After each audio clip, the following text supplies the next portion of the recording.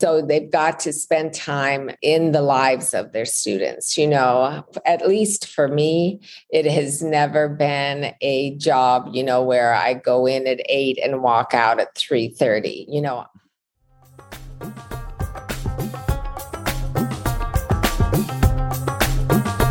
Hi, I'm Jessica. And I'm Girish. And this is the Destiny Benders podcast, where we explore the impact of international education on the lives of students and professionals from across the globe.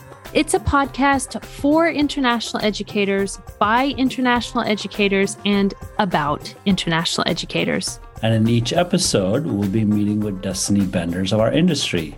We'll look beyond the job title and really get to know the people whose mission it is to change lives and bend destinies.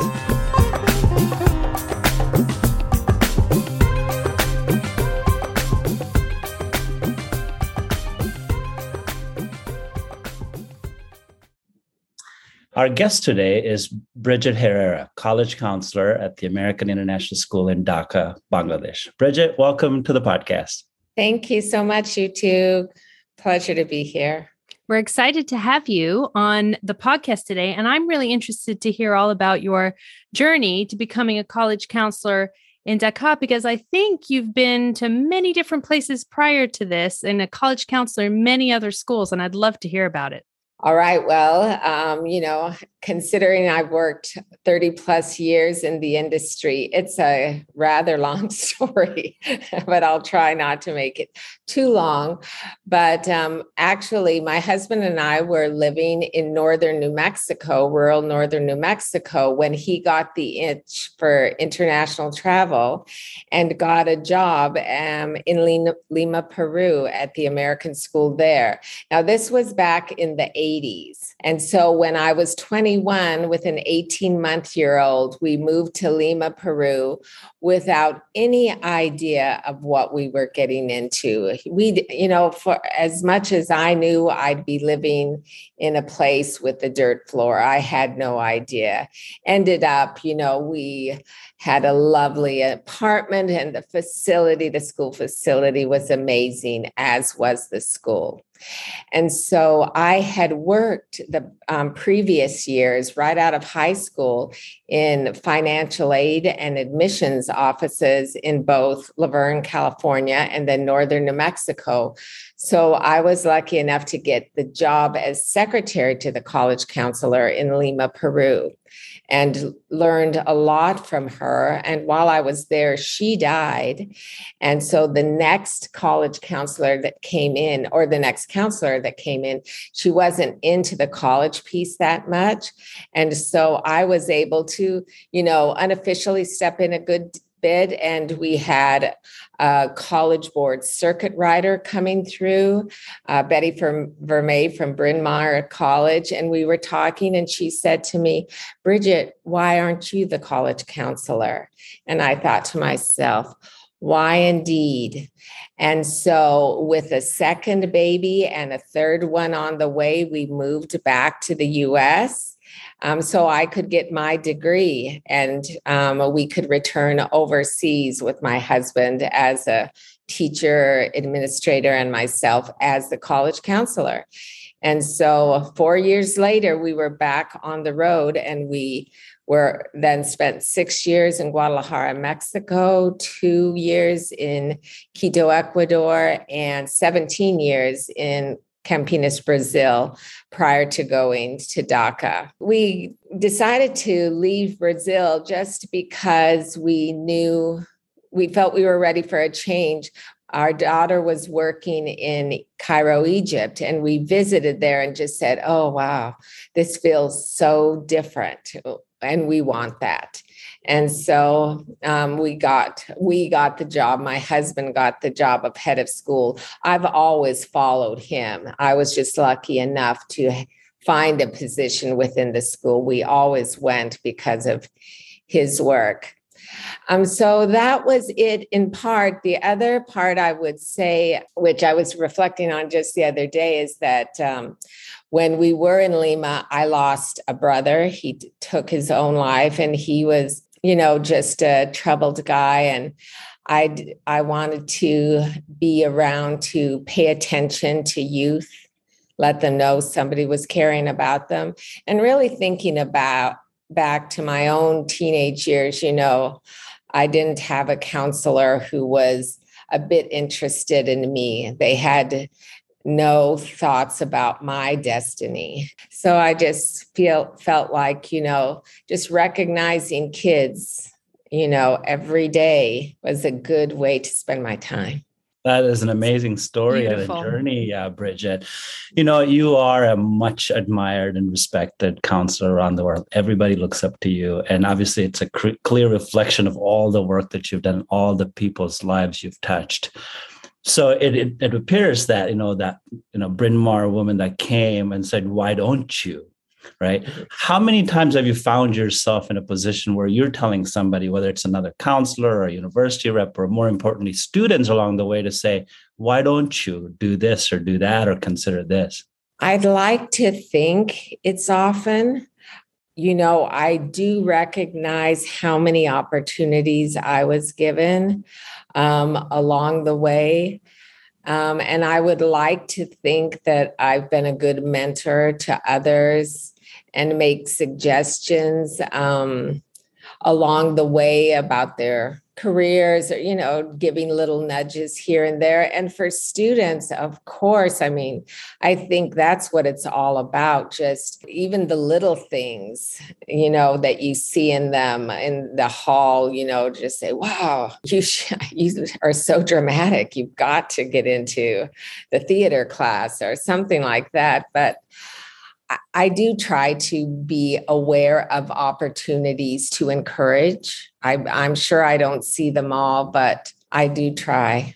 Yeah, it's clear that, I'm assuming didn't grow up thinking I'm going to be a college counselor, right? It just kind of happened, right? Yes. And so was there a goal you had or something that you thought about when you wanted to grow up and do something? Secretary. My claim to fame in high school was fastest typer. How many words a minute? Oh, like 120, something like that. But that was it. That was one of my few claims to fame in high school was fastest typer. And I started working at 15 and a half as a secretary at the Junior Chamber of Commerce. So I was getting that secretarial, experience in bright and early. And I graduated on a Thursday, and the following Monday, I started as secretary to director of financial aid at University of Laverne. That was it. That's all that was planned for me. And we thought that was plenty. Mm-hmm. So looking back at an illustrious career of 30 plus years, what is it? How do you feel? Well, I do feel very proud, of course, and so privileged because, like I said, there were always people along the way once I started giving me opportunities. If it weren't for invitations to participate, someone just by someone saying, would you like to present with me? That was encouragement. Like, oh, wow. My first presentation was with Dale Ford. If you know him, he's like, wow, an amazing presenter and professional. And I was really scared, but I thought, how can I pass this opportunity up, And he was wonderful, and it gave me a lot of confidence. And I sort of took the, philosophy that if you get the chance, take it. And so, if someone said, oh, do you want to be on this committee? Do you want to speak here? Do you want to run for this office? It was always, sure, why not? Now I'm at the point in my career where I'm really trying to step aside and say, look, there are so many other great professionals, who have a voice and a more, I'll say, youthful voice, right? A more relevant voice, and trying to step aside and give them the opportunity. Certainly in Dhaka, I'm asked sometimes, like my great friends at EdUSA to speak or something. I'm like, there are other fantastic Bangladeshi professionals that I'm sure kids would like to hear much more than me. So now I'm stepping away. Thinking back to your career and all the different moves that you've made from one country to another with your children, and I have children myself, and I've moved with my children several times and internationally, and I know how hard that's been on them. And thinking about the kids who go to international schools, very often their parents are working in a career where every 3-4 years they're moving to another country, another international school, and your own children have also gone through this. Has that helped you in your counseling, not necessarily career counseling or university counseling, but just relating to those kids because you're doing it, your children are doing it, and you're also working with children who are going through that same thing? Yeah. It has helped tremendously, to remember how the kids hurt, even though I knew like eventually they would love wherever we were going, there were moments that definitely hurt. So I could relate to that. But I think also on a parent's level, it was very helpful, especially with younger parents, who think they're making mistakes. And, I'm like, no, you're not making mistakes. You're building a life for your family. It's really helped me a lot in parenting, sort of parenting parents. But I think just also I have stories to tell about my kids that they did and how they reacted and all. And that's always fun when I'm with other kids. Yeah, especially when you can relate to them so closely. Yeah. Right. But Jessica, I think it's all worth it. Keep dragging them about. My kids wouldn't have traded it for anything. I think if you asked my two right now, they might disagree at this point. But I know as a parent that for them, what we've been doing will set them in good stead for their futures and as adults. Right. They never wanted to leave. But it took them only days at the next place to go, oh, yeah, we're fine. So, Bridget, again, looking back at your career and how much the world has changed, I can't even imagine how much the counseling profession has changed. What are some things that you reflect on if you ever sit and think about all the things you've seen and done over the years? Oh, I do. I sit and reflect a lot. Too much, I'm sure. No, of course, back even in the 90s, like when I was in Mexico, I would travel to the US with a suitcase full of envelopes at Christmas time of college applications, completed applications to take to the post office to mail. So, there was that whole process that was all paper, and we were typing applications and envelopes. And back in the 80s in Lima, Peru, you were sending off a letter to UTSA asking for an application, and you'd wait for a month and then it would come. Things have changed in that way, but I think even really in these past couple of years, because it's exploded, the number of applications that people are seeing and kids applying to so many more schools and even more countries. It's been really hard to, firstly, for me, try to keep track of all the information. And I'm not so sure anymore. Like I used to feel so confident in what I knew and that I had the right information up here and that I was catching everything, all the changes. But now it's just become so overwhelming. And because our admission rep friends are all so overwhelmed with additional apps to read, but also the different, their late night, webinars, middle of the night fairs, et cetera. People don't have the time to have that necessarily that personal conversation, about a student or get excited, about one applicant. It's all gotten pretty big for me. And it worries me, a lot of times, like that I'm not serving the student as well as I could have because I don't know everything I should about applying to that one school.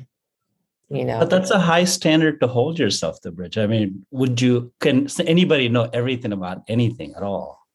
Yeah. Well, and I'm sure I didn't before, but perhaps it felt like it. Uh-huh. Or there was less to know. They didn't have as many programs. There wasn't which IB math class do they want if they decide to do commerce and things like that. I mean, all these little things. It's a lot. I mean, at least I want to be able to think like, hey, kid, you'd better check into this. But sometimes I don't even know what I don't know. And I think you hit upon a good point there, actually. Whereas maybe many years ago, it used to be the US was probably the largest destination for your students, or maybe the UK, possibly Canada.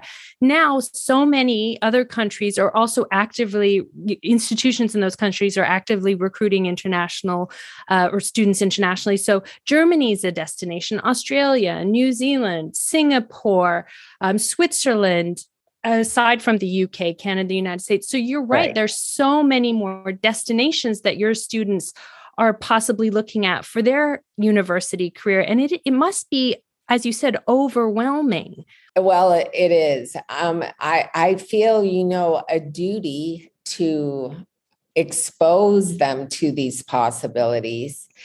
And likewise, I feel a duty to my colleagues who work in those countries at universities to do so, because they're working hard too. They're doing their job. So those pressures that I feel, I guess one thing though that does give me a bit of calm is our community. And I tell this to parents all the time. Last night I did my grade 11 parent orientation. I said, there is so much I don't know, but I have so many colleagues who will. And so if there's a question you have and I don't know the answer, I'm going to find somebody who will. And I mean, our colleagues in this profession are just fantastic that way. Absolutely. Kind of a follow up to that. The rise of these different ed tech platforms that help with international student recruitment or applications or admissions, or, there's in the past probably 5 years, the number of platforms that you as a college counselor and us as university admissions people have access to or are trying to get access to help with this whole process has exploded. Do you find that that's helpful or a hindrance that there are all these new ways and platforms of students applying to universities and them supposedly helping? It's a hindrance for me, I think. We have a platform that we use at school, a portal to help us manage the information, the student applications and their documents and all. And there are some out there that I think, are quite good. But the thing is, I'll say at least they're probably really great too for students who don't have counselors. Mm-hmm. But at my school, the students do have me. And I'll tell you, the kids are so busy that to take the time to investigate, these other possibilities, other ways of applying and all, I think it's not a good use of their time. So I am not actively sharing that as a rule. I will say that now that I say that, the fair part, yes, webinars and fairs, I want them there. But in terms of somebody else helping them with the application and all, that's what I'm there for. And I feel I know the students so much better. So there are pieces to those those platforms and all that are super helpful when there is a fair. but maybe other kinds of help, not as much. Bridget, you talk about the counselor community that we have, the wonderful colleagues that we have around the world. Those who are just starting off in this career, what are some pieces of advice that you have for them, especially given the changes that we're seeing afoot right now with the pandemic, with technology? What would be a few things that you would want them to know and to focus on? Well, always put their student first, the best interest of the student. That has to be first and foremost. And I feel like if they really find ways to connect and get to know their students, they will be able to assist them in finding the best fit. So they've got to spend time in the lives of their students. At least for me, it has never been a job, where I go in at 8 and walk out at 3:30. I'm at their games and their plays and all. You want to see what they're like. And of course, since I was a parent, like I had kids come and stay in my home and, things like that. But I would say just really trying to be involved in their lives will help them do their job much better.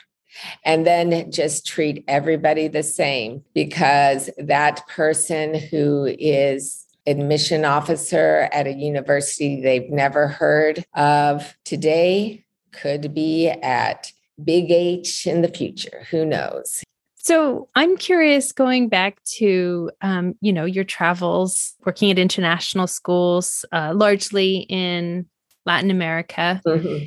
And you said you visited your daughter in Egypt and thought, wow, this is different, and which led you to make the change to where you are in Dhaka now. Do you think you've been there for a number of years, as far as I know, right? 6. And 6 years. So do you think you'll make another move and hit another totally different country and work in another school, or are you going to settle there for a while? Nope. Next year is it. Next year is it? Is that retirement? Yes. We'll retire. Yeah. What does your retired life look like, Bridget? Well, it's a good question, and one we like to talk about a lot. Probably, our first choice is Porto, Portugal. Nice. To live, like maybe for 5 years or so.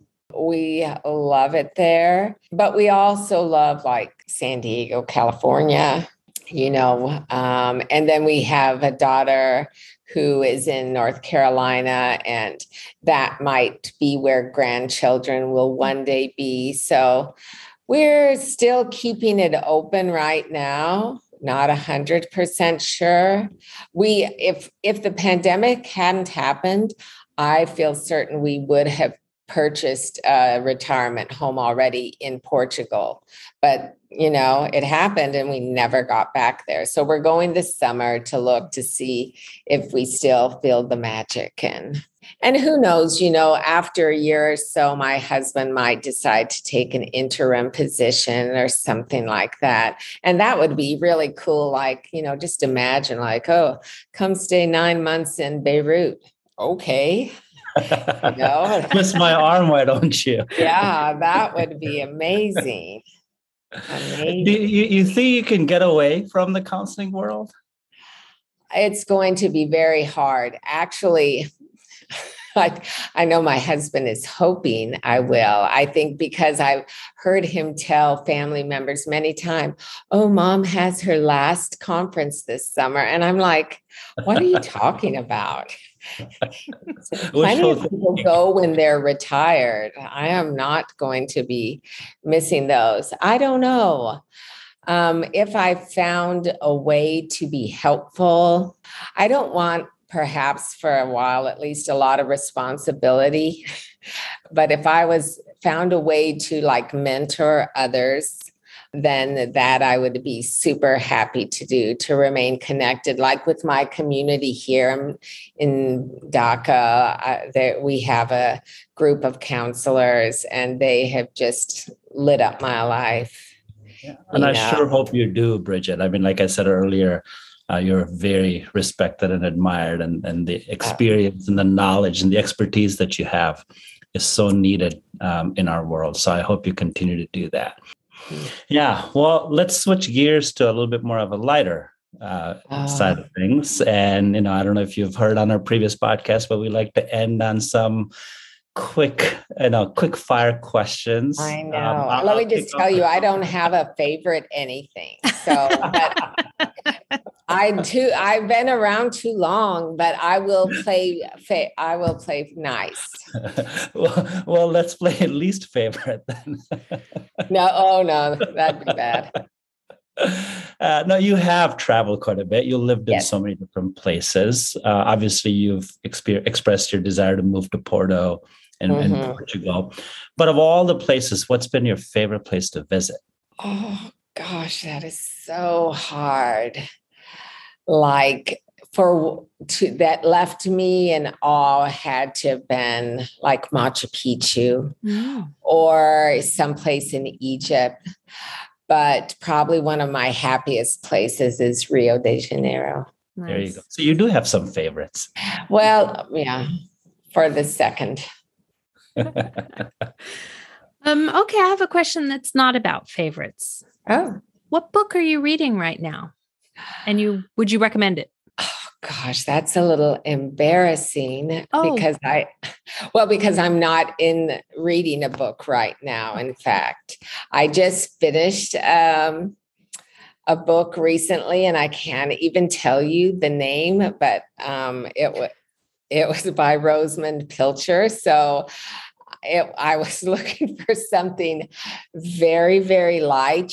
Sometimes you just need to distract your brain and British countryside. And I'm going to be visiting a daughter there. And so it was on my iPad and I thought, I'm going to read that. So nothing at the moment, which is a little embarrassing. I totally understand, because when I want to read a book to distract my mind, I read Clive Cussler.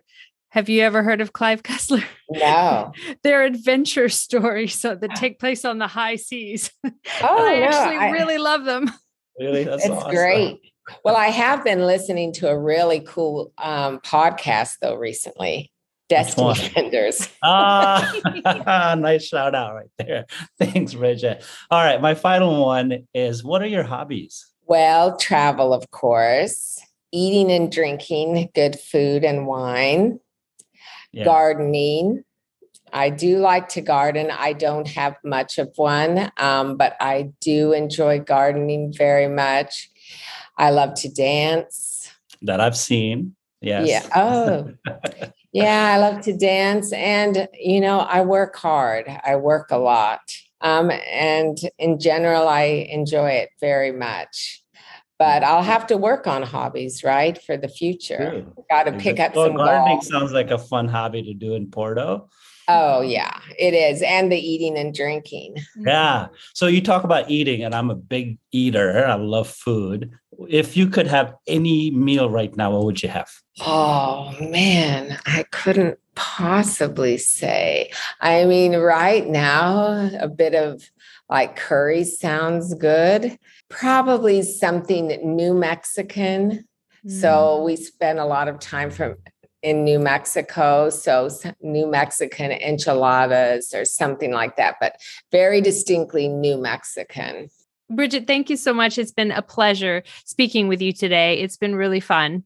I've enjoyed it very much. Thank you for inviting me and giving me this opportunity. No, so good to see you, Bridget. It's been a long time, right? We don't get to see each other at the conference. I know. I need a big garish hug.